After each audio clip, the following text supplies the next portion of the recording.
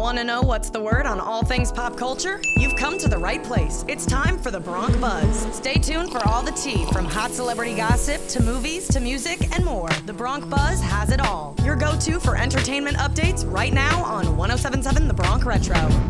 You're listening to the Bronc Buzz, your daily dose of celebrity gossip, entertainment news, and pop culture on 107.7 The Bronc Retro, WRRC2. Just nominated for 2 2024 Intercollegiate Broadcasting Systems Media Awards, including Best Online Streaming College Station and Best Underwriting Announcement. I'm Julia Train. Kanye West used an audio sample from an Ozzy Osbourne performance even after the artist denied permission, and the legendary rocker is seriously mad. Osbourne took to X on Friday to slam West's decision to play a clip from a live performance of Black Sabbath's 1970 song War Pigs during a listening party for his new album Vultures on Thursday night. He said, "Kanye was refused permission because he is an anti-Semite and he has caused untold heartache to many. I want no association with this man." On Wednesday, West announced that he would be releasing Vultures, his collaborative album with Ty Dolla $ign, on Friday. Vultures was originally expected to be released on January 12th, but is now expected to drop in 3 volumes on February 9th, March 8th, and April 5th.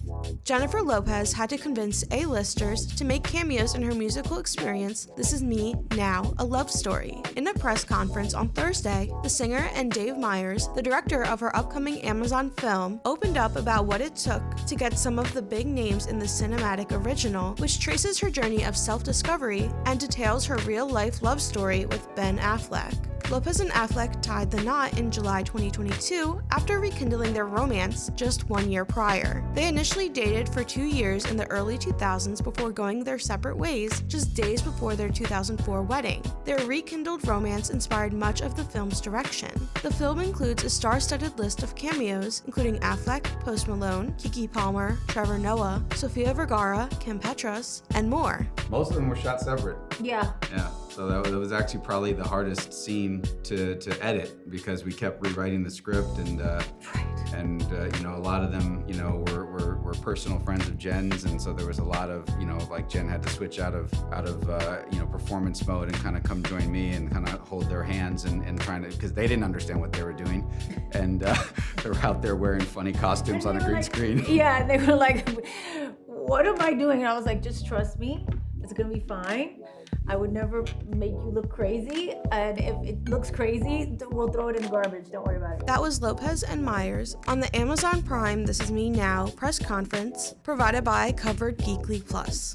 Bradley Cooper will never forget his on-screen debut as Jake the Downtown Smoker on Sex and the City. Cooper was awarded the top honor of Outstanding Performer of the Year at the Santa Barbara Film Festival on Thursday. He also reflected on his career in a retrospective Q&A. Among the stories he told at the event, Cooper reminisced on his first ever on-camera role as a fleeting flirtation for Sex and the City heroine Carrie Bradshaw. The Oscar-nominated actor specifically revealed why he ended up being terrified that he landed the role of Jake, a sports car driving downtown party boy, in his season 2 episode of the hit HBO series. He said he auditioned for the role and lied about being able to drive a stick shift because he didn't actually think he would land the gig. Despite being petrified at the start, Cooper said the experience ended up being really fun and affirmed that star Sarah Jessica Parker was incredible. That's all for this episode of the Bronc Buzz, your daily dose of celebrity tea, pop news, and entertainment drama on 107.7 The Bronc Retro, your 2024 IBS Media Award nominee for Best Online Streaming College Radio Station in the nation. Stay tuned to WRRC2 for the tea on if we win. Live from the Bronc Retro, I'm Julia Train.